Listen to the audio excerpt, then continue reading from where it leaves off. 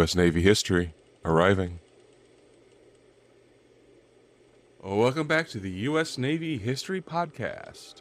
I am Dale, and over there is the XO, Steven. Hey, Steven. Hey there, everyone. Are you ready to get into the naval portion of the overview of the Civil War?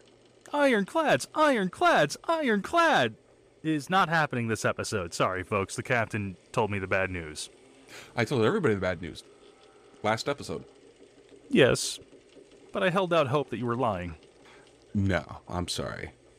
But we will get to them. I promised you we will get to them, and we will get to them. All right. So are you ready to get underway, my disappointed XO? Let's cast off. All right. So, the U.S. Navy was small in 1861 when the Civil War starts. And, of course, it is rapidly added to and enlarged. In 1865, it is increased to 6,000 officers and 45,000 enlisted men. Holy crap. With 671 vessels, with a total tonnage of 510,396. So, what were those numbers in 1860 and early 1861 then? Because with the Army being at around 16K before this whole debacle went down, I can only imagine the Navy was half a dozen vessels and maybe 2,000? So, they ranged between 80 and 100 vessels.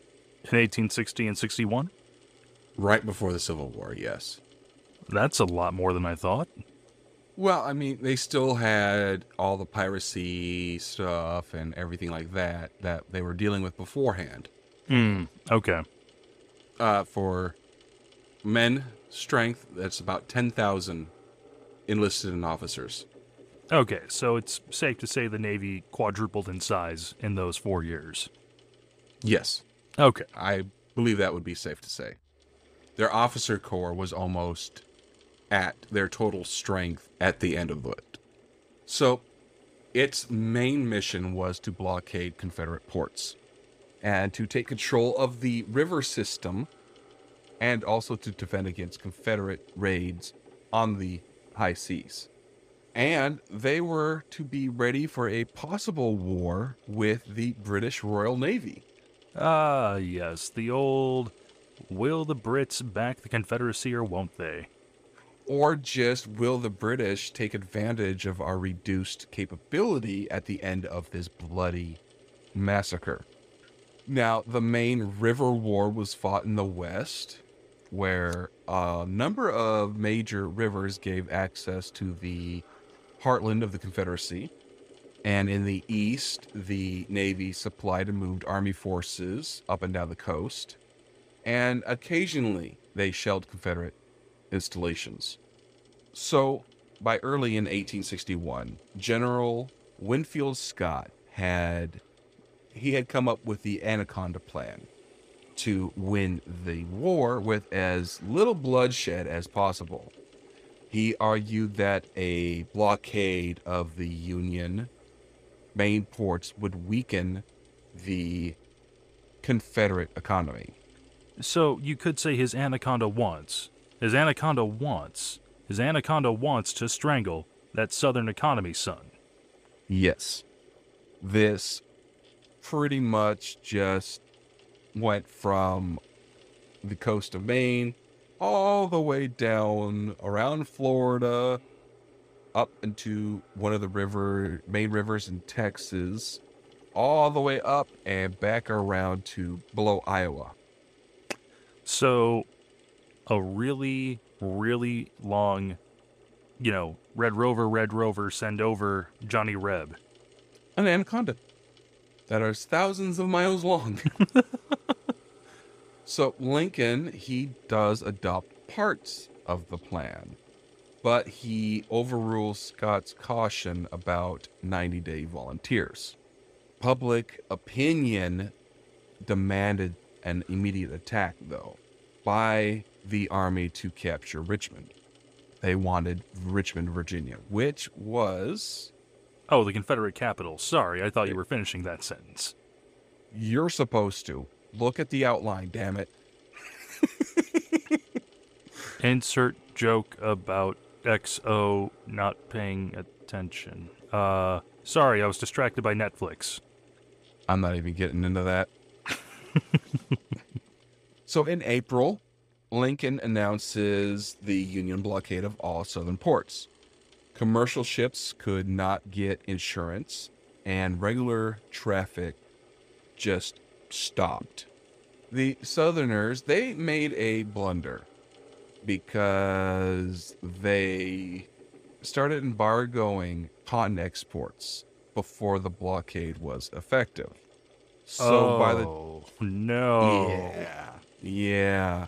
So by the time they realized their mistake, it was too late. Guys, that was your cash crop. Yeah, their kingdom of cotton was dead. They pretty much, their cotton exports went down to about 10%. Less than 10%.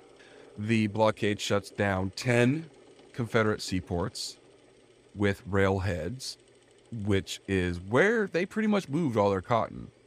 And by June, warships were stationed off of the principal southern ports.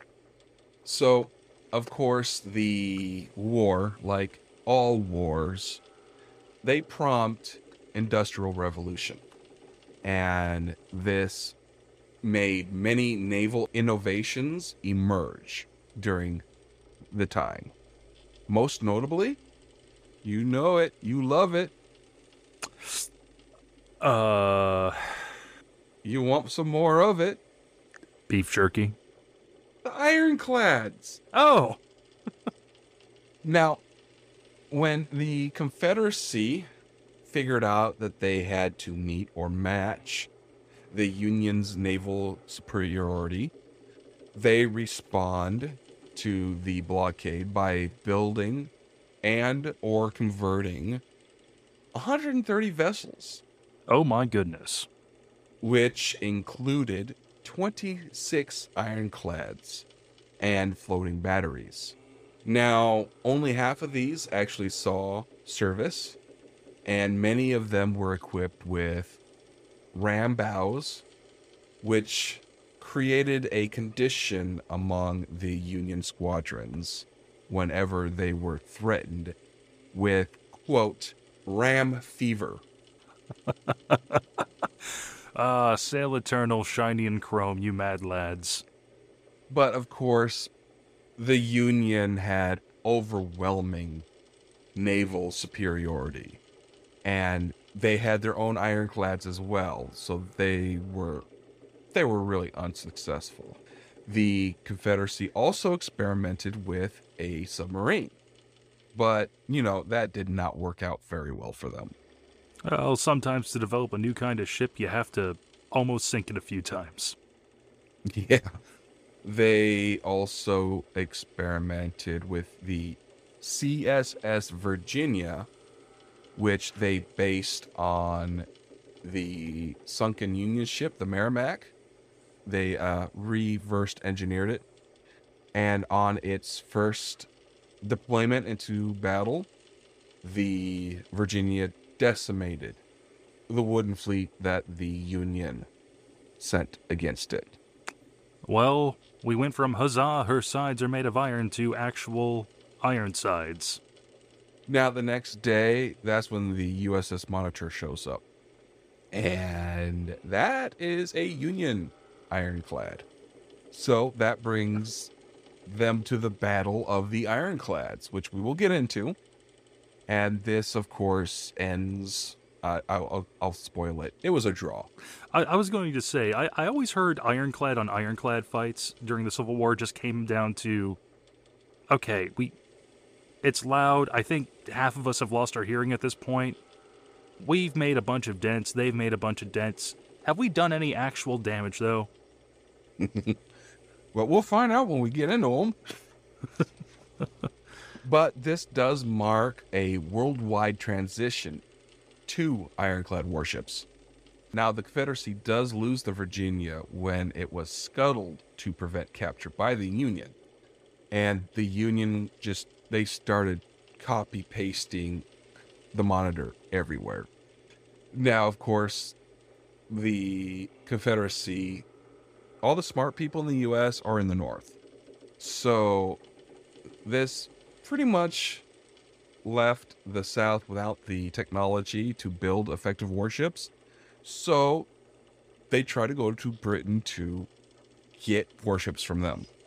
So the British investors that they went to, they did build small, fast, steam-driven blockade runners, and they traded arms and luxuries brought into Britain from Bermuda, Canada, and the Bahamas in return for that 10% of very high cotton that was coming out. Now, the Union Navy did seize a blockade runner, and the ship and cargo were condemned as a prize and sold, and the proceeds were given to the Navy sailors. Now, the captured crewmen, who were mostly British citizens, they were simply just released, which is a far cry of what has been done in the past. I mean, we weren't at war with them. They were just running a blockade that they weren't supposed to. So, yeah, we'll take the ship, we'll take the goods. You guys just hope you learned your lesson. Back to Canada with you. Or Bermuda. Ain't sending you all the way to the UK on our dime. No. Just, the fighting's going on over there. You might want to go that way instead. Yeah. So, of course, because of all the blockades and everything, the Southern economy, it pretty much almost completely collapses during the war. They end up with severe deterioration of food supplies, especially in the cities where there's a large population. And the failure of the southern railroads and the loss of control of the main rivers, the northern armories who were foraging, and the seizures of animals and crops by these before mentioned Confederate armies. This, decimates the southern economy. So a fun little fact about the British selling ships to the Confederacy. The U.S., after the war, they demand that Britain pay for the damage done by the ships. How'd that go over? Well, the British paid $15 million to the U.S. So no British-American War number 3 or 4 or whatever we're at this point in time. Well, that would be just shy of $250 million in 2022 money. So I'd say consider reparations paid. Yeah. The Union strategy in 1862 called for simultaneous advances along 4 axes. A guy named McClellan would lead the main thrust into Virginia towards Richmond. Forces in Ohio were to go through Kentucky and into Tennessee. And the Missouri contingent would go south along the Mississippi River. And the westernmost forces would attack from Kansas. Now, Ulysses Grant, he uses river transport and gunboats from Andrew Fuchs to threaten the Confederacy.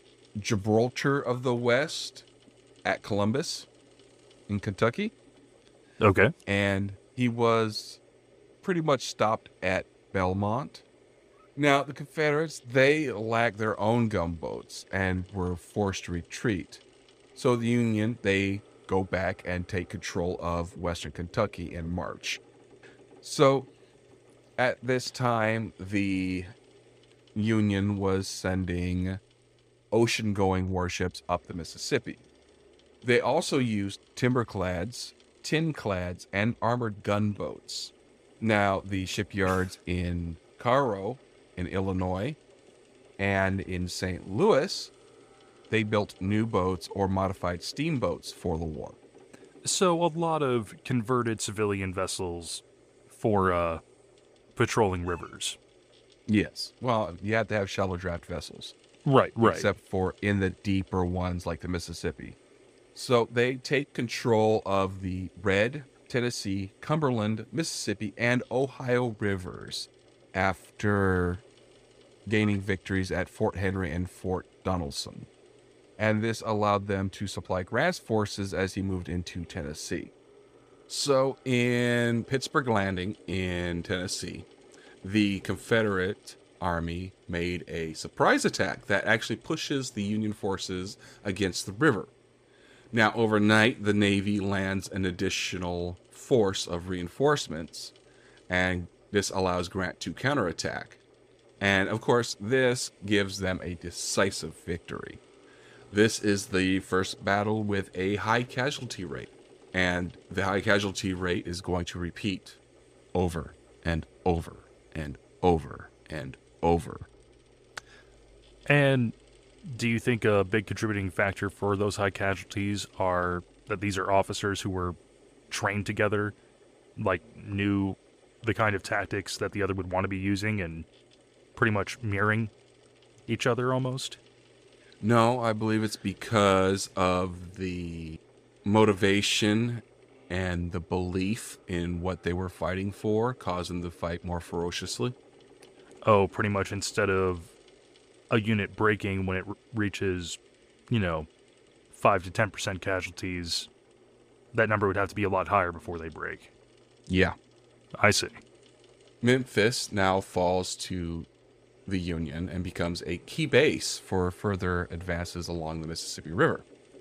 And in April of 62, the U.S. forces goes past the Confederate defenses south of New Orleans, which causes the Confederacy to abandon the city. And this gives the Union a critical anchor into the South, the deep South, if you want to get technical. Because New Orleans is about as south as you can get at this time. Mm-hmm. And, not being the Florida Panhandle. Well, and, between control of the Mississippi and that, you literally just cut the Confederacy in half now. As long as they can keep control of the river. Yes. Or at least crossing the river. So Grant relies really heavy on the naval forces to help him with his complex and long campaign that results in the surrender of Vicksburg in July of 1863 and pretty much the full control of Mississippi. So let's jump over to the east. Now, there's, of course, fierce resistance, but the Confederacy does not have very many forces in Virginia at Manassas in July of 1861. So Major General Irving McDowell brings his Union troops over there, and they have the First Battle of Bull Run. McDowell's troops are then forced back to Washington, D.C. by the Confederate forces, who was commanded by General Joseph E. Johnston. And we heard this guy's name before, P.G.T. Beauregard. This is where General Thomas Jackson receives his nickname of Stonewall, because he, quote, stood like a stone wall against Union troops.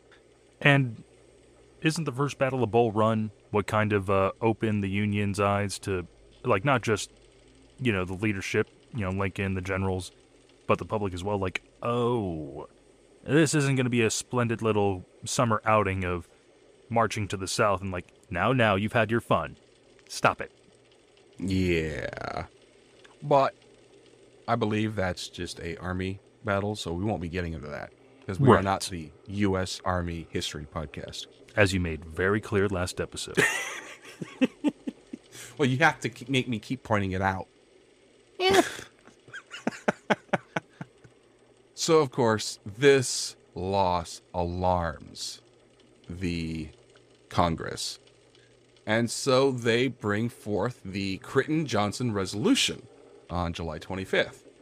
And this states that the war is being fought to preserve the Union and not to end slavery. Yet. Right. I mean, the Emancipation Proclamation is coming. Mm-hmm. So Major General George B. McClellan takes command of the Union Army at the Potomac, and on July 26th, and he began his war in earnest in 1862. Now, Lincoln, he was urging him to begin a offensive, and so McClellan attacks Virginia in the spring of 62. He goes through the peninsula between the York River and the James River. Now, his army reaches the gates of Richmond, and that's where Johnson halts his advance. Then Robert E. Lee comes in with James Longstreet and Stonewall Jackson and defeats him in the 7 Days Battle and forces him to retreat. And, the South has a number more victories at the beginning here. Now, this starts giving the Confederacy a big head. They're like, look at what we're doing. We're beating the heck out of these guys so easily. And so it decides to make their first invasion to the north. What could possibly go wrong? Yeah, General Lee, he takes 45,000 men across the Potomac into Maryland on September 5th. Lincoln, he's like, okay, we gotta send more troops to McClellan. These guys are coming in. And they fight the Battle of Antietam near Sharpsburg in Maryland, which is the single bloodiest day in United States military history. Lee was like, holy crap, apparently I'm not as good as I thought I was. And he retreats before his entire army is destroyed. And this is a victory for the Union because, this stops Lee from invading the North. And this gave Lincoln the opportunity to announce the Emancipation Proclamation. Now, of course, McClellan, he's being cautious and, doesn't follow up on chasing Lee down and utterly destroying his army. So the army was like, you know what? Get this guy out of here. We're bringing in somebody more aggressive. And this was Major General Ambrosi Burnside, and is quickly defeated at the Battle of Fredericksburg. But what can't be defeated is his facial hair. Yeah, this battle, there was about 12,000 Union soldiers killed or wounded. Oof. Yeah, because he kept sending them on frontal assaults.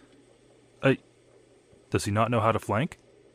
Well, you would think that after the first failed frontal assault, you would regroup and think it through. This guy was like, why are you guys coming back? Get back out there. Frontal assault. Frontal assault. No, stop coming back. Frontal assault. So he was quickly replaced by Major General Joseph Hooker. Now, he too was unable to do anything to defeat Lee's army. He was probably, too busy with the ladies of the night, but he was also outnumbered by the Confederates by more than 2-1. Not great odds.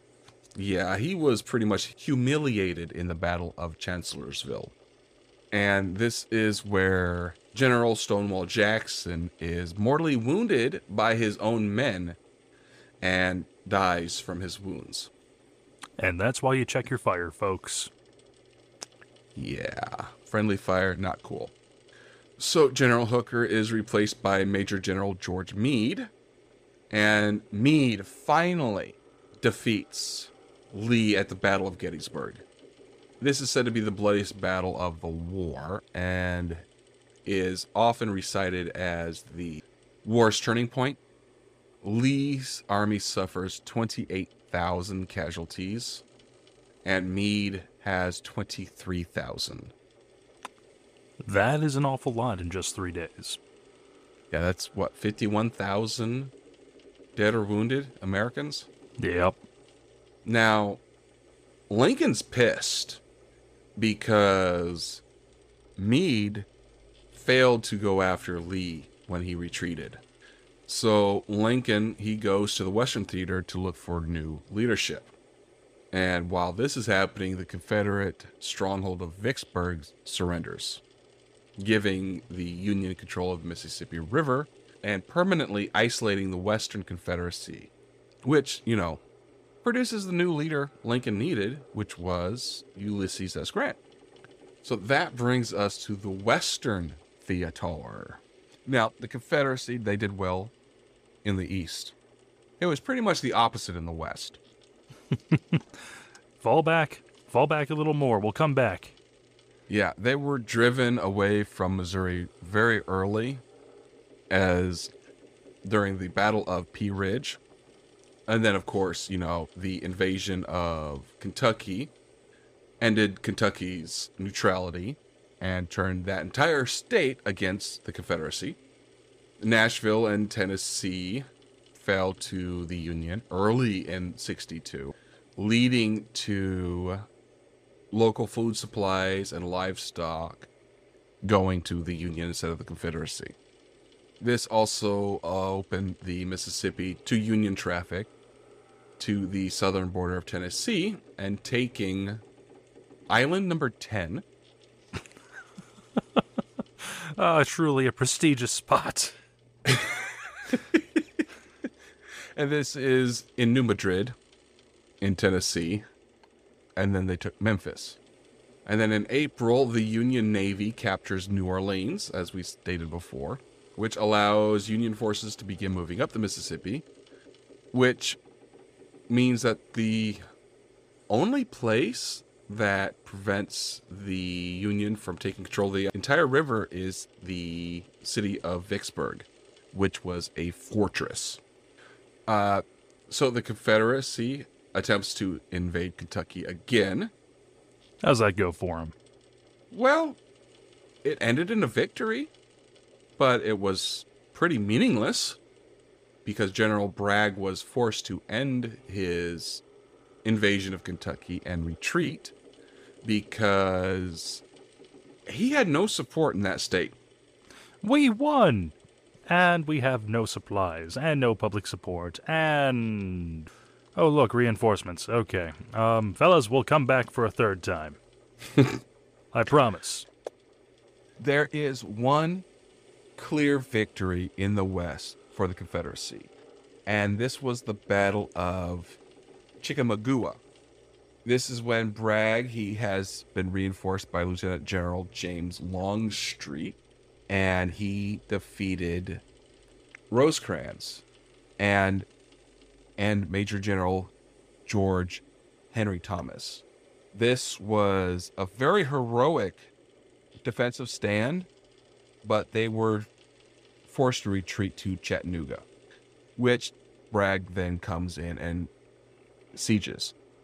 Now, up until he was transferred to the east, the main strategist for the Union in the western area of operations was Ulysses S. Grant, which is probably why there was so much success, because he was a hell of a tactician. Grant personally marches a relief to Rosecrans and defeats Bragg at Chattanooga. This drives the Confederate forces out of Tennessee and opens a route to Atlanta and pretty much the heart of the Confederacy. Well done. Yes. So that will take us to the Trans-Mississippi Theater of War.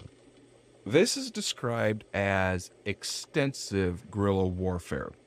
See, the Confederacy lacked troops and the logistical support required to support regular armies. So this was pretty much roving Confederate bands, like Quantrill's Raiders. I'm sure you've heard of them. Yeah, pretty much just a bunch of guys who were rounded up and like, all right, we're just going to run around, raise hell, and anybody that we see that we believe is a Union sympathizer or anyone sporting Union colors, fair game. Exactly. They're terrorists. They went in and they terrorized the countryside.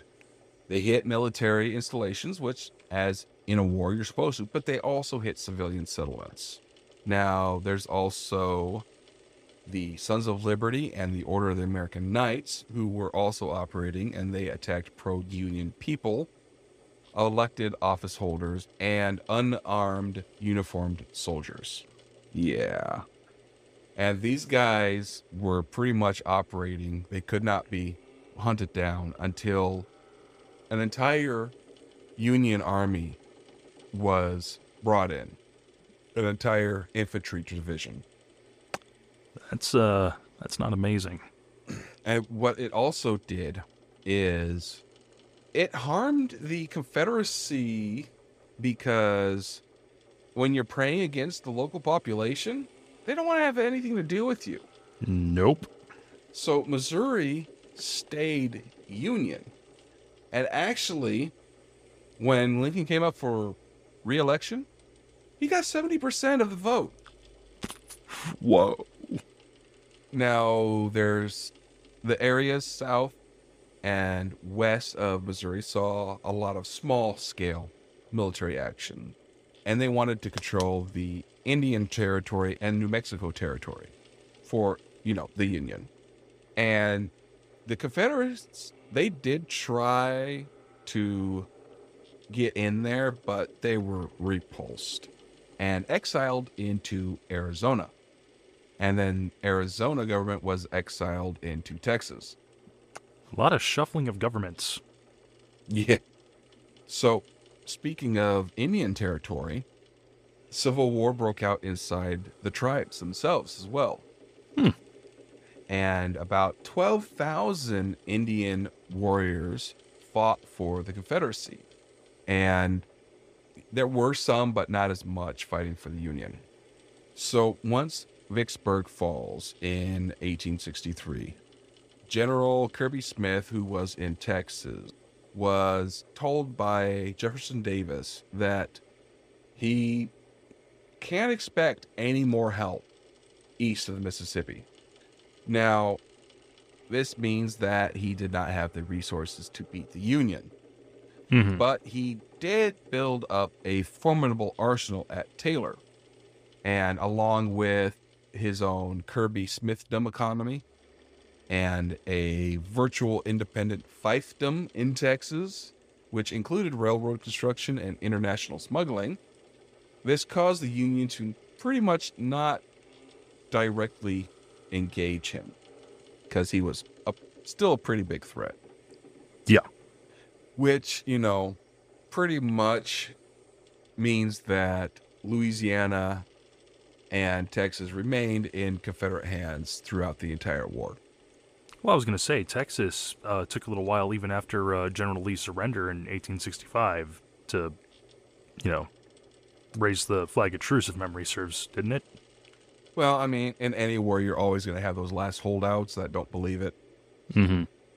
The ones that are high-spirited and doesn't care and will keep going. So what you're saying is it's a mindset that still holds true in Texas. Anywhere, really. I mean, how many holdouts of the Japanese soldiers after World War II? Oh, goodness. I believe the last confirmed Japanese World War II soldier that was brought home was in the 70s. Yeah, 1973, I believe. Mm-hmm. Yeah. So, yeah, it's everywhere. You're always going to have some groups. Oh, see, I was just making a joke about how, you say you Texans are, very, very spirited and very, very hard-headed sometimes about sticking to something. I never said that. No? Okay. Besides, I'm not a Texan. Oh. I just live here. I suppose that's what I get for staying in a state. So that brings us to the end of the war. At the beginning of 64, Lincoln makes Grant commander of all Union armies. He's like, you know what? You're doing such a hell of a job. You got it. You're the boss. You are the top dog. That's boss with dollar signs instead of S's. Exactly. And he makes his headquarters with the Army of the Potomac. And he puts Major General William Sherman in command of most of the Western armies. Grant, he understands the concept of total war and believed, along with Lincoln and Sherman, that only the utter defeat of the Confederate forces and their economic base would end the war. In other words, total, unconditional surrender. Now, this did not mean that he wanted to kill civilians, but it did mean that he wanted to destroy homes, farms, and railroads. So Grant devises a strategy that would strike at the entire Confederacy from multiple directions. And this is going to require a high amount of coordination. So the generals, George Meade and Benjamin Butler, were ordered to move against Lee near Richmond. A man named General Franz Sigel and Philip Sheridan were ordered to attack the Shenandoah Valley. General Sherman was ordered to capture Atlanta and then march to the Atlantic Ocean. And Generals George Crook and William Averill were ordered to attack the railroad supply lines in West Virginia. And lastly, Major General Nathan P. Banks was to capture Mobile, Alabama. Union forces in the east tried to maneuver around Lee, and they ended up fighting several battles during that part of the Eastern campaign. And then 3 other battles resulted in heavy Union losses. But it did force Lee to fall back, and then fall back again, and fall back again. So he started having to do a fighting retreat. Just the entire way back. Now, unlike the other generals, they did attempt to outflank Lee. And this unfortunately failed. And Butler, who was the one to do it, was trapped inside the Bermuda 100 River Bend. But, Grant is very tenacious, I guess you could say. And even though he received over 65,000 casualties in 7 weeks, he kept pressing Lee's army. He pressed them from Northern Virginia back to Richmond. Mm-hmm. Then he pins them down in Petersburg, where they pretty much engaged in trench warfare for 9 months. Holy crap. Talk about World War I, the prequel. Yeah. This is the aggressiveness Lincoln wanted from the beginning. So Grant finds himself a commander named General Philip Sheridan. And he was like, wow, you're aggressive. I like that. And he puts him in charge and wins the Valley campaigns of 1864. At first, he was repelled at the Battle of New Market by the former U.S. Vice President, John C. Breckinridge, who is now a Confederate. But this would prove to be the Confederacy's last major victory. Sheridan then redoubles his efforts and defeats Major General Jubal A. Early in a number of battles and ended at a decisive victory for the Union at the Battle of Cedar Creek. Sheridan then destroys the agricultural base of the Shenandoah Valley. So while this is happening, Sherman, he maneuvers from Chattanooga to Atlanta, taking out Confederate generals Joseph E. Johnson and John Bell Hood while doing this. And of course, when Atlanta falls, this pretty much guarantees Lincoln's re-election. Yeah, a victory just before an election is always a good thing for getting people into the polls. Yeah. Hood, when he leaves, because he's Confederate, so when Hood leaves Atlanta, he swings around to start attacking Sherman's supply lines and attempt to invade Tennessee. That's when Union Major General John Schofield steps up and he goes, no, no, stop it. You're not doing this. And defeats him at the Battle of Franklin. Then George H. Thomas comes in and in Nashville destroys Hood's army. He's like, you're done. No more. Get wrecked. So Sherman, after that's all done, he marches away from Atlanta, and as he's going to the Atlantic Ocean, because that was what he was ordered to do, he lays waste to about 20% of the farms in Georgia. Just obliterates them. He comes up to the Atlantic Ocean at Savannah in December. And Sherman, he was followed by thousands of freed slaves. Really? Yeah. Now, of course, there's no major battles while he's marching to the Atlantic because his main enemy in the area was effectively destroyed. So he turns north and goes through South Carolina and then North Carolina to approach the Confederate lines in Virginia from the south, which means Lee is getting hit by both sides now. So Lee's army is now surrounded. It has been thinned by desertion and casualties. So this allows Grant to win a decisive victory at the Battle of Five Forks on April 1st, forcing Lee to evacuate. The Confederate capital falls. You want to know who they fall to? It's really cool. Infighting. I'm going to assume people who are just fed up with the war and just like, look, we tried this. It didn't work. Can we just end it, please? Well, no, it does fall to a Union force. It is the 25 Corps, comprised of black troops. Oh, that makes me happy. I know. The remaining Confederate units, they go west after a defeat at Sailor's Creek.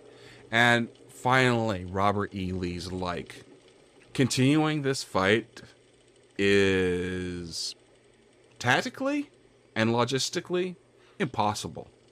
Yep, we are spent. Yeah. So Lee surrenders his army on April 9th, 1865. At the McLean House in the village of Appomattox Courthouse. There was a untraditional gesture on Grant's part, a gesture of respect and anticipation of peacefully restoring Confederate States to the Union. Lee was permitted to keep his sword and his horse. Huh. That is definitely not normal. No. And, of course, you know what happens 5 days later. Yeah. Yeah. For those that don't, you want to explain? Well, to keep it short and sweet, a certain actor by the name of John Wilkes Booth, who was a Southern sympathizer, decided that he would take out his frustration on the President of the United States. And knowing that he was going to be attending a play at the playhouse that he performed at, decided to ambush the president with a revolver, shoot him in the head, and make a getaway. Yep. Becoming the first person to assassinate a United States president and getting apprehended shortly afterwards. Yeah, he did not last long. But this puts Andrew Jackson into the president's seat. Now, Confederate forces, when they hear of Lee's surrender, they also surrender. And Johnson officially declares the end of the insurrection on May 9th, 1865. The next month, June 23rd, the last Confederate general surrendered his forces. And this was a Cherokee, actually, Stand-Watie. All right, so I think we're going to leave it at the surrender, the end of the war, and next time we are going to get into the end credits. talking about some diplomacy with Europe after this, the cost of the war, the emancipation of the African Americans, and reconstruction of the U.S. How does that sound? I'd say that sounds pretty good. And then after that, I will do something special for you. Peacock special number 2. Ironclads. I will give you your Ironclads episode before we get into the battles. Yes! So, that is where we're going to leave it. Any thoughts? Well, sometimes when you start a rebellion, you get your ass handed to you. Well, somebody sure does. That's true.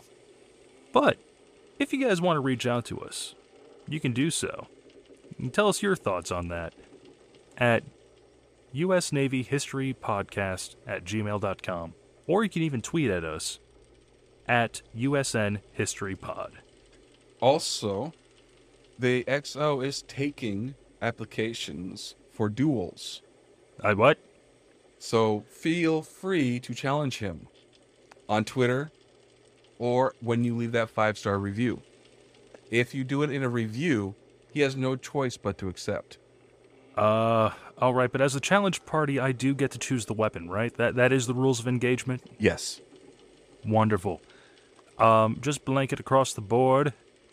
No, that's copyright, and we already have one large entity after us, so not a certain saber. All right, guys. If you want to support us another way, we have the ship store. So, everything is in the show notes, all the links. So, until next time, fair winds and following seas. Have a good one, everyone. Also, I choose trebuchets.